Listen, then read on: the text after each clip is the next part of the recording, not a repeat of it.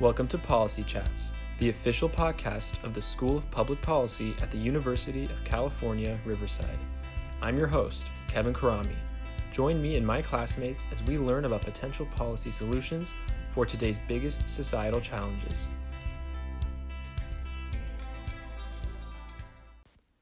Joining us today is former District Attorney of San Bernardino County, Michael Ramos. I chatted with him about crime prevention. Michael Ramos was elected as San Bernardino County's District Attorney in 2003 and served in the position until 2019. He's the president of the California District Attorneys Association Foundation Board of Directors and a board member of the California Crime Victims Alliance. He is also one of the external relations directors for the Robert Presley Center of Crime and Justice Studies. Mr. Ramos, it is an honor to have you on with us today. Thank you for having me. So I know our audience is excited to get to know about you and the topic we're going to discuss. So I'm going to jump straight into the first question, very brief and broad to kind of lay a foundation for the overall interview. So can you briefly describe what crime prevention is and why it's significant to us and why we should be talking about it? Sure.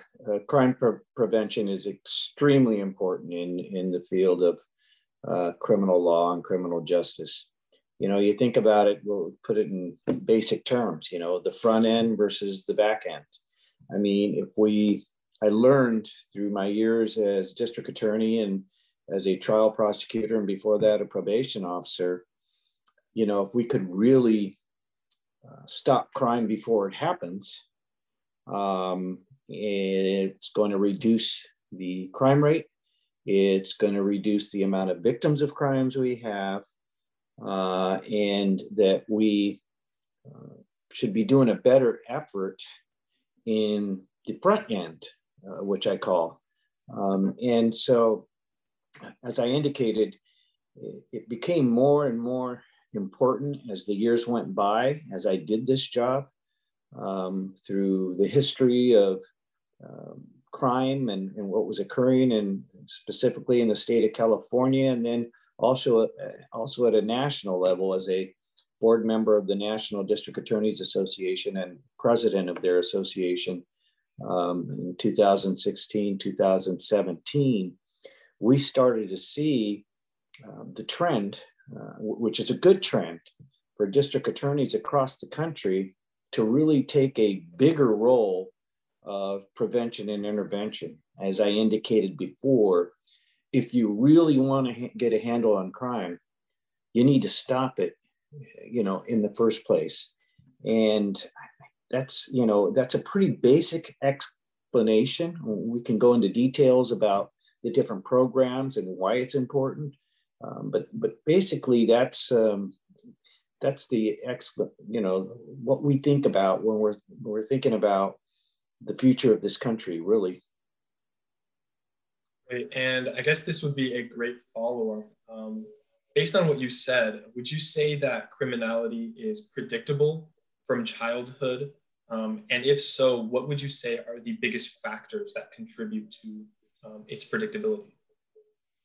Well, that's the million-dollar question, and everybody's trying to wrap their head around it. So I'm also involved with the board member on organization called Coalition of Strong America that oversees part of that is Fight Crime, Invest in Kids. And I was a board member of Fight Crime, Invest in Kids for years. And what you really need to look at is what works and what doesn't work. We have research-based programs that we have really opened up the door to kids that are at risk. And that goes to your question now, who is that? What causes that? And it's a big socioeconomic, you know, that's a term that's used over and over, but me being a sociology major prior to law school from UCR, your school, there's so many factors, but the basic factors are economy, at-risk communities, single parent households. We have statistics where you see a rise in criminality in that area. And then looking even further, if you look at state prison populations, 80 to 85% of inmates in state prison lack a high school graduation, high school degree. A lot of the cases I tried, especially the most serious cases, murders, the defense was their childhood. They grew up in an abusive home. They grew up with a single parent who had to work. After school, they were out starting their juvenile delinquency behavior without any programs for them. And it was like I said, there are so many factors that go into place on really what happens to an individual to develop that criminal lifestyle. Some of it is, and it's sad to say that it's historical. It's historical in the family, especially in some of the gang cases that we would do. You had a grandfather, a father involved in gangs, and it would come, through a long line of tradition. Luckily, we have done a great job of breaking that up as well. So there are many factors, but one of the biggest factors is education. We need to make sure that we keep our kids in school. And I've learned that in my job as a district attorney. We learn that under Fight Crime Investing Kids. And we are seeing those numbers with some of the programs, the preschool programs that we're really pushing, and then the after school programs for kids when they get out of school. Thank you for that. And I think it's really important to hone in on the point you made on education. It seems like when this topic is brought up, education tends to be one of the biggest factors when it comes to being able to understand whether or not certain kids from certain families and based on their socioeconomic status, what their futures will be. And like you said, I think that the education point is massive, but I guess as a follow-up, what specifically on education, what can we be doing? What should we be doing to better that point specifically? So in other words, what aspects of education as a country, as a state, even at the local level, local and county levels, can we be doing better to improve kids in terms of them staying in school and actually being able to, at the very least, graduate with a high school diploma? What can we be doing better in that regard? I think it starts at a very early age. All the information and research we've done through that organization, Fight Crime Investing Kids, is universal preschool for everyone. I was blessed. My kids, we had the ability to put them in preschool. My grandchildren go to preschool, but not every family has that. And so when they get to that point, when they start their education, they're already behind, not only academically, but in the social aspects of what you're learning when you get into the school system, into the academic system. And it is shown that those that have attended preschool do so much better, especially in the early years, in the elementary school years. And then it allows them to take that step into their years when they get into their middle school years, their high school years. You see a better graduation rate. And that is really taken on. And I have to give credit to the 5,000 members, police chiefs, sheriffs, and prosecutors of Fight Crime Investing Kids. That was our priority. We did it in California. It now looks like it's going to be part of President Biden's administration, part of his plan to really make sure that all of our children are taken care of getting into school, even before you start, where basically it was kindergarten. Like when I went to school, I didn't go to preschool. I'm not even sure we had preschool. And so that is extremely important. Then, once they get in school, we needed programs to keep them there. When I was district attorney, we had a program that was called Let's End truancy, LET. And we assigned senior prosecutors to be partners with the various school districts. In San Bernardino County, one of the biggest counties in America, we had numerous school districts. And we worked with the school administrators and working with the parents of those kids that were truant to make sure they went to school, to keep them in school. We developed some legislation. I recall developing some legislation back then when Kamala Harris, our vice president, was then the district attorney of San Francisco, and we worked together on making sure that we had some resources to make sure that the kids were able to graduate from high school.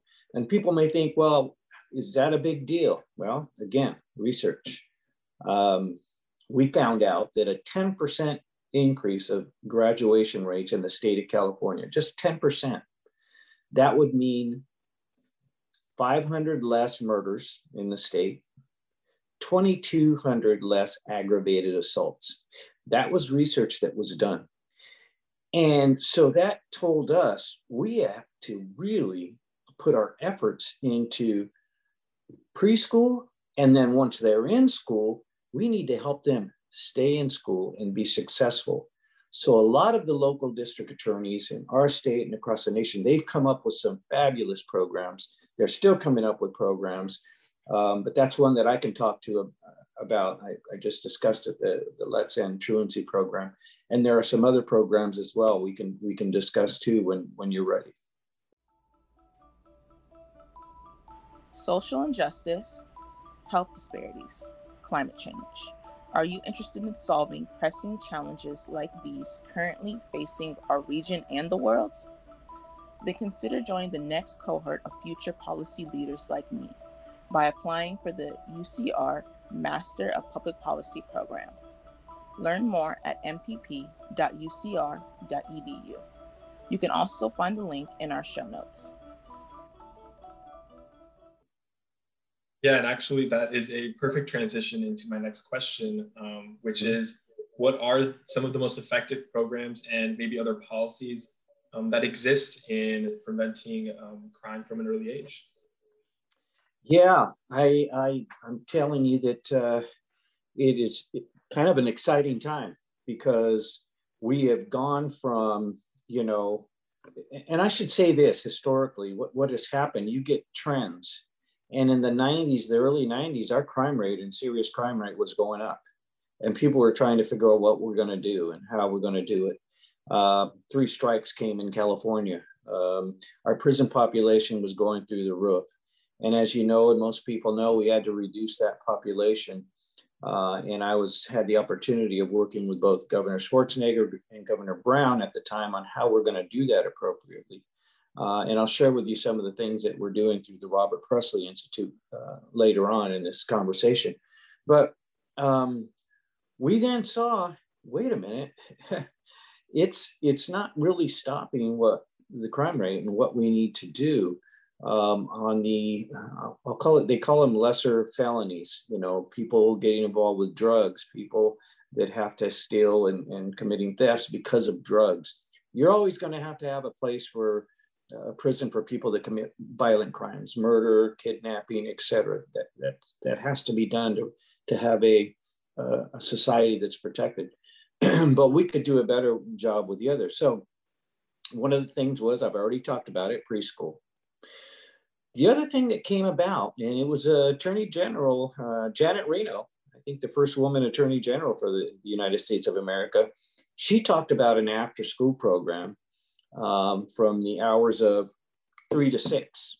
When kids get out of school, that's when things happen. When there's nothing there's no structure for them. And she was absolutely right. And I know at the time, Governor Schwarzenegger, he truly believed that even before he became governor.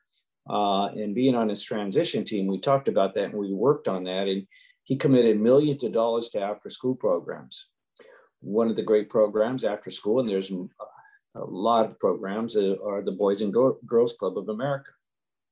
How do I know that? I was a member when I was in middle school. And back then it was just called the Boys Club, but thank goodness for that, because it got me involved in sports and other activities where a lot of my schoolmates were getting into gangs. We're starting at an early age to get into drugs. But that program allowed me to go somewhere after school. So that's another place where we really need to prioritize our resources both in the private industry, private world, our communities, and our government. So you have the preschool, and then you have, what do we do with the kids when they get out of school? And then there are other issues. There's issues to help the parents. Voluntary home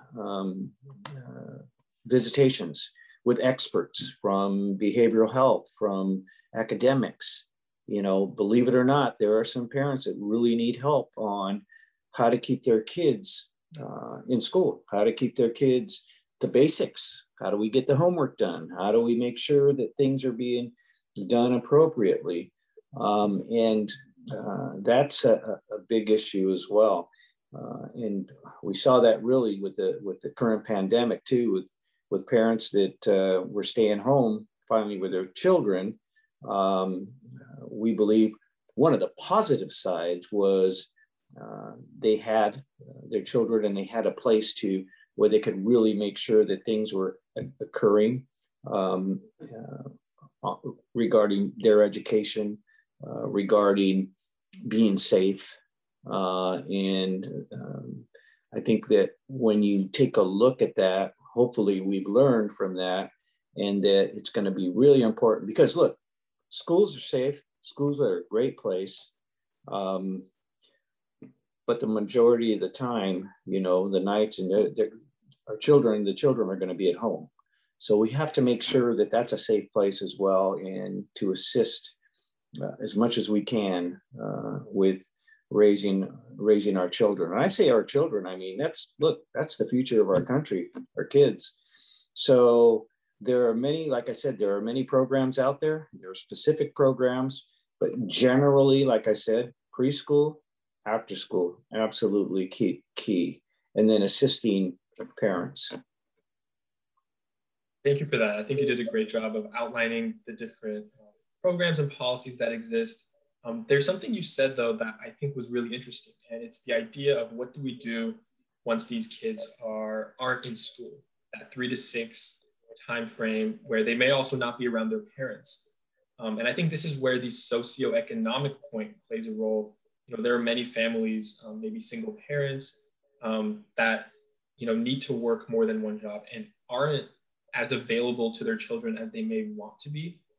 What do we do in those situations when these kids don't really have a place to go? And, you know, I know you mentioned the after school programs, and I think that can definitely, and like you mentioned, had a huge effect, but there's still going to be a portion where there's no one around these kids.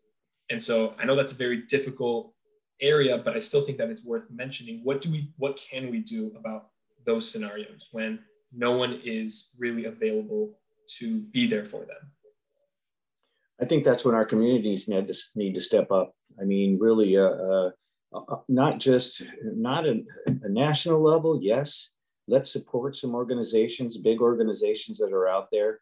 Like I said, the Boys and Girls Club and some others, the YMCA, all those organizations that have after school programs. But it really comes down to our local communities, our local mayors, our local city councils. And I know this, I'll give you an example.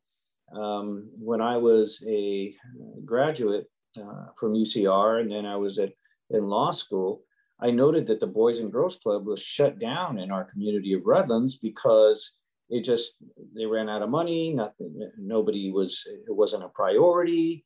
And that concerned me because I thought, wait a minute, it's our responsibility once we get an education, I truly believe this, to give back to the community that helped raise us.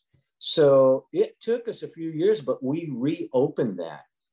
And I'm proud to say that we, in this community, they serve hundreds of children after school from various ages. And that needs to be done. We also get involved, the faith-based community, the various churches, and you get involved, various businesses that support that group. And it's a absolute priority. You know, they talk about priorities in local government, but one priority should be our after school programs. Education is there, and the state's going to pay for that. Okay. And there's some public funds for after school programs, but I truly believe that communities need to get together to create these places that are safe, places where you have mentors, where you have adults, where you have people that give their time, retirees that would love to help and really assist in this crucial time period, because there's no doubt about it. You talk to communities that are suffering with certain crime rates, especially with the juvenile crime rates, and it is that time period. And that's already been researched. We talked about it before. But yeah, that's I think that's something that we all of us can do a better job of. Thank you for that. And I know it's a really difficult subject area in terms of realizing that this is something that we can all contribute to, that not one person can solve it, but if everyone kind of gives their 2 cents, that we can maybe help out. So we've been talking about existing policies and programs. So I'd like to kind of shift a little bit to any ideas. This can be, again, policies or programs that maybe you believe that aren't currently in place, that you believe should be maybe considered. These are maybe programs that were in place in the past, maybe they, for one reason or another, aren't currently, or maybe any other ideas you have based on your experiences in your field. Well, I think the good thing is, as I indicated a little earlier, with this, it appears to me with the new administration, with our president, with our vice president, Kamala Harris, who was a board member of Fight Crime Invested Kids, that the priorities are there. I think on both sides of the aisle, everybody knows that you invest in our kids. I mean, if we're going to have a successful, strong nation.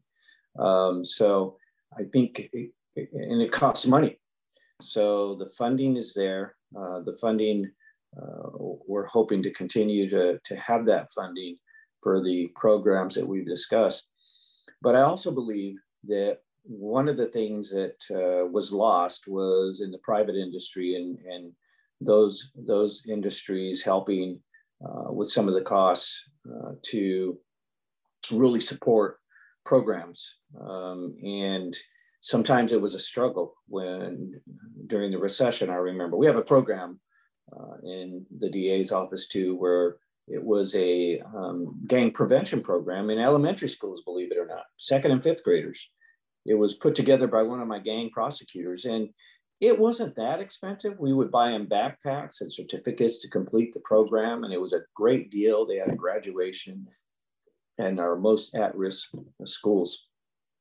But, it was hard sometimes going to, some of the industries, because that wasn't something paid for by the government, to get the funding source for those.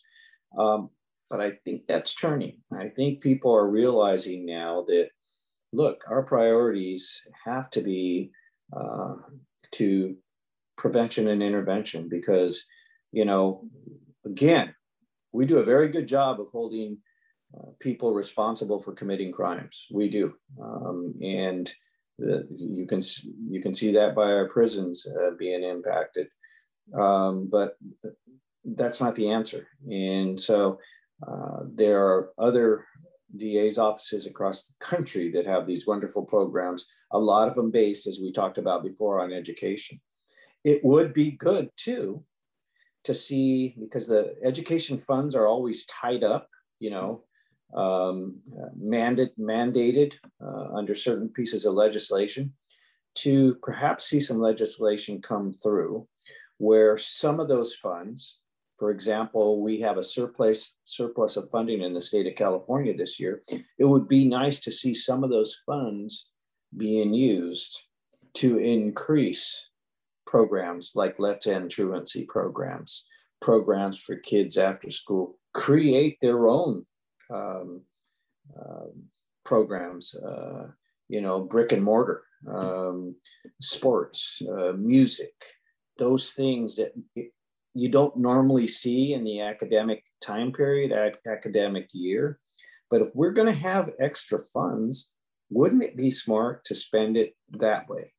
And I think there's a good argument for that. And I think that a lot of the community members are starting to see that and would agree with that as well. And it's as simple and as building a new baseball field, a new soccer field, a new, place for the kids that enjoy music, upgrading a library, things like that. So I think we need to shift our priority. You would have asked me this a few years ago, I would have said, you know what, these criminals are committing crimes. We need to hold them. We need to put them in prison. And like I said, we still need to do that for the most serious crimes. But I think I have learned that that's not going to solve the problem. And now we need to really put our resources, like I said before, on the front end. And I made it very basic, but that's how I think about all of these programs. The UC Riverside School of Public Policy is excited to announce the launch in fall 2022 of its new combined BA and Master of Public Policy program.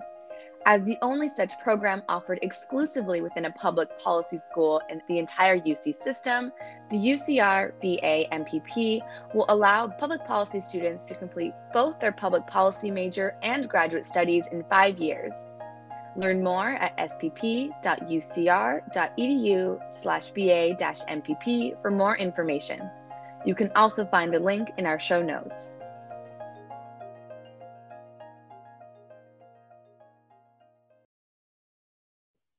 Thank you for that. And I think that's a really, really fascinating idea that just being harsh on crime isn't really going to solve the core issue. I do want to ask a follow-up on this, and this is probably a very difficult question, but I think it's an interesting one. Is that mindset that being harsh on crime is the solution? Do you think that that's something that is still persisting to the point where we can't do some of the things that we want to do, like you were explaining? I know you mentioned that mindsets are changing a little bit now, but Are we still at a point where the goal is still too direct? The goal is still, and this can be on all levels of government. Sure. Are we still too focused on we have to be harsh on crime and that's the only solution?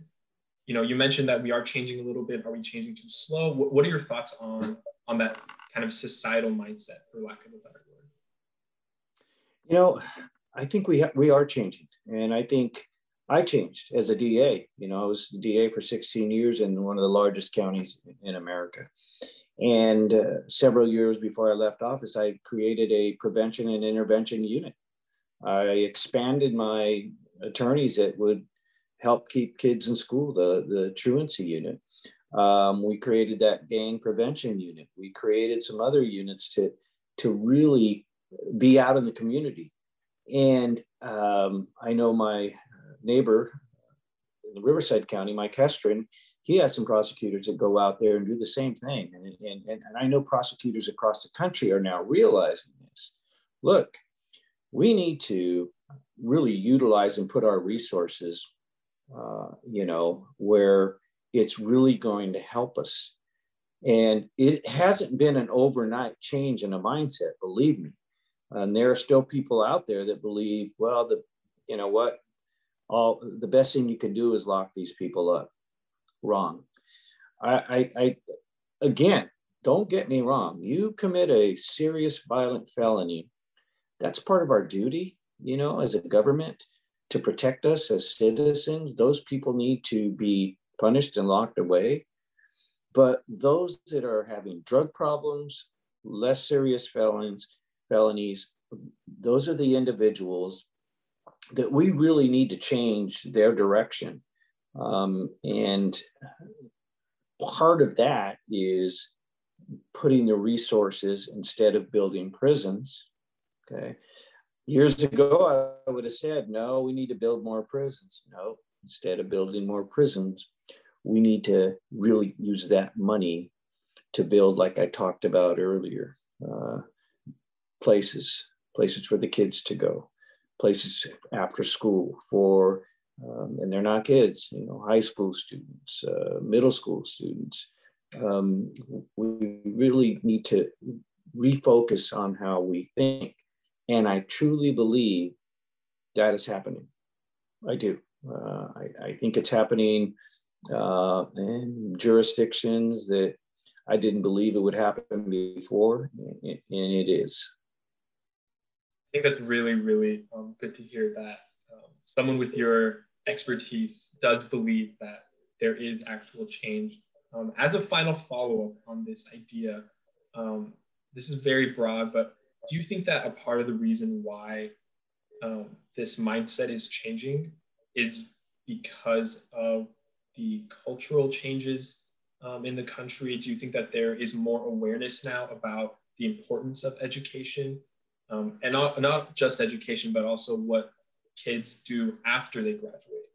Do you think that these ideas kind of are contributing to this mindset being shifted throughout the country? I know that's a very broad question, but I'd like to get your thoughts on that. I think that's a great question, and it is something that I'm not an educator. I'm not in the schools, but I also realize that there is a diverse population, especially in our local school district, that is really positive. And I don't know how that occurred, because when I was in school, it wasn't as, I don't think it was as positive maybe than it is now. What I mean by that, I mean, you had the separations of your cultures, your races, and not everybody was always together. That only happened actually when I started playing sports. And that was tremendous, learning about different people's backgrounds and whatnot. So I think what you're seeing now is not only in schools is that happening, but we do have a whole new world of social media. I don't need to tell you that we didn't have way back in the day. And kids are educating themselves. I have a 15-year-old grandson that asked me questions about certain aspects in our history. Why did this happen with the Native Americans, and why was land taken? And I think that people are curious about people's backgrounds, and I think they're more open to learning about one another. I know we only see the negatives on media, but I think for the most part, we as a country are a good model regarding really taking care of one another as people. And I don't know, that sounds very basic and general, but it's a lot of different aspects. And I guess, like I said before, I think a lot of it has to do with not only our educators, who, by the way, I think are outstanding. I wasn't an educator, but I was a school board member for 7 years at the Redlands School Board of Directors. And my goodness, you talk about professionals that really care about our children. That's the profession they get into. And I think that's a huge part of it as well. I think that's really, really good to hear, and also just fascinating to talk about. And like you said, it's a difficult subject, and it has a lot of moving parts. But it's great to hear, someone with your expertise, kind of give your 2 cents on that. And I do agree that, there is a lot of positivity now, and that kind of diversity and that togetherness, I think, is contributing to maybe shifting people's minds on certain subjects. So I'd like to shift as we close out to some of your experiences. So I know you briefly did go over this, but maybe you can elaborate. But how did your experience as the district attorney of San Bernardino County impact your perspective on crime prevention and any other aspects of the field? How did it maybe change your mind on certain things that, the topic that we've been talking about? Yeah, I was a district attorney for 16 years, and before that, for about 14 years, I was a trial lawyer in the district attorney's office.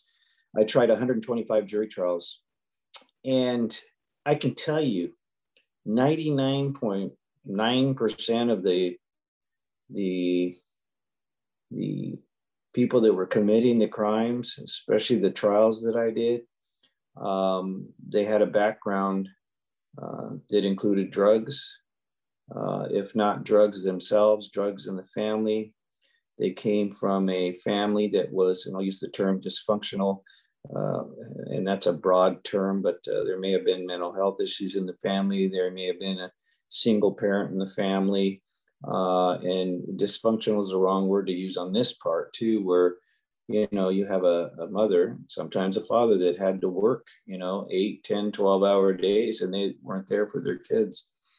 And a lot of them were recruited by gangs. They committed like 60%. We know that statistics of the aggravated crimes, murders in our county were gang members. And so I started thinking about that. I started thinking, boy, wait a minute. What are we doing wrong? I could try cases all day long and can be very successful with it. Then I became the district attorney. And when I became district attorney, my mentor, his name is Grover Trask. He's been retired district attorney from Riverside County, where your school's located, for years now. In fact, he got me on the Robert Presley Institute. When he retired, he asked me, would you like to serve on this board called Fight Crime, Invest in Kids? And I said, what's it about? I love the name, Fight Crime, Invest in Kids. And he told me it's a organization that is making legislators aware, helps legislation, raises funds to really prioritize prevention and intervention. What is that? Preschool, after school programs like we've discussed.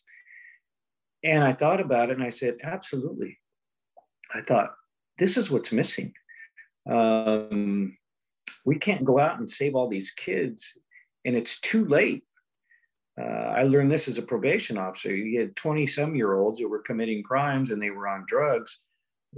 And I also learned that their upbringing was the same way. And I was like, we need to get started earlier.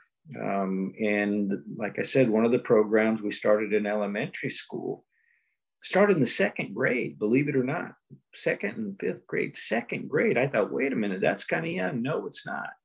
It's not too young to teach a child what's right and wrong, and to make the right decisions and the right choices as they go through the school system.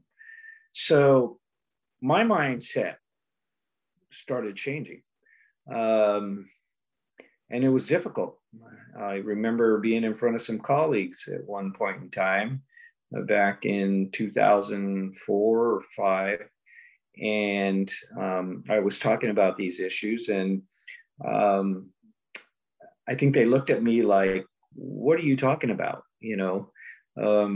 We have a crime rate that's going up, and 3 strikes is working. And I said at the time, I understand that, but I also know that statistically, people committing these crimes are the people that have struggled through school. They did not graduate, as I gave you the numbers for those in state prison. And we have to do a better job. Because my passion was victims of crime. If we really care about victims, isn't it the point that well, let's have less victims. I mean, this is what we need to do to help these individuals. And you know, I don't want to take a lot of time with this question, but I'll share one of the trials with you. Is I did a trial, a young boy that was missing in the community of Redlands. They found this young man's bones in the sewer system, and he was killed by another, I'll call him young man, 15, 16 at the time, a brutal murder. And the individual who's still in prison that killed that victim was struggling in school, was having problems, in school, was being suspended, was having problems way early on. And what would have happened if we would have really prevented and helped this young man at a very, very early age? Well, we'd still have one other young man alive today who lost his life at the age of 14. So that really, I kept thinking about that. How do we stop not only the non-serious, but even some of the violence? Thank you for sharing that. And I know I can understand how it must be very difficult. And also, it's fascinating to hear how a position or a certain job can change your views so drastically. And that sometimes, we need that experience, even though it can be very difficult. We may need that experience to change it. So we talked about your experience in the past, but I also want to talk about your experiences and your work right now. To end this here, what kind of work are you doing as one of the external relations directors for the Robert Pressley Center of Crime and Justice Studies? And are there any goals you have in mind for the coming years? Yeah, thank you for asking that question. It's been an honor to serve as external co-director of the Robert Pressley Institute for Law and Justice Studies. And Grover Trask, again, my mentor, asked me if I would like to serve after he was done. And yes, and I have another co-director, our other academic co-directors. And we are doing some stuff on the back end, which needs to be done, research based on day reporting centers and Riverside County probation departments. Are these people really getting good rehabilitation skills? And they're doing a fabulous job, not only with working with the probation department, but your school, the academics and the research part of it, really doing the numbers, because we need to make sure we're putting our resources in work. And it's a great relationship we have with the community and with the University of California, Riverside. And then the other one we're working on, the other big project, is prison to employment. Look, these people are getting out and we need to help them get jobs. We've been talking before about the front end, but we still have some work to do on this end. And so that's the next, we're starting in the middle of that, going to businesses, looking to see who is willing to hire some of these people. And then we found a couple of businesses that are willing, and there's already one business, I believe in Colton, California, that does that. But my goals, really, the bigger goals, is what we've been talking about. I'm hoping that at some point in time, the center will really wrap around to some programs, some prevention and intervention. And with the carrot being, look, you get to this point, you get through school, there may be opportunities for scholarships to get into the UC system. How beautiful would that be?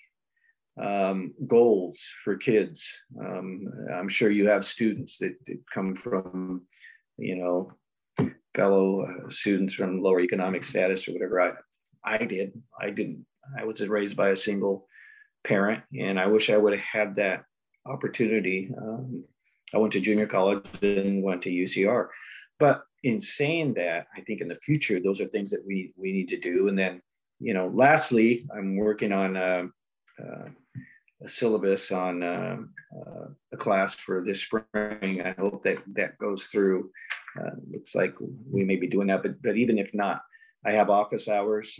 Students that want to get into the criminal justice system, is whether they're attorneys or law enforcement, whatever the case may be, I'd love for them to come and, I'll give them some advice, whatever advice they would like. Thank you so much for that. And I think it's great to end on a high note on the amazing work you've done in the past, but also what you're doing now and the goals that you have. It's amazing to hear what you're doing with Robert Presley, and I can't wait to see what you and the center have in store. Thank you, Mr. Ramos. It was an honor to have you on here today.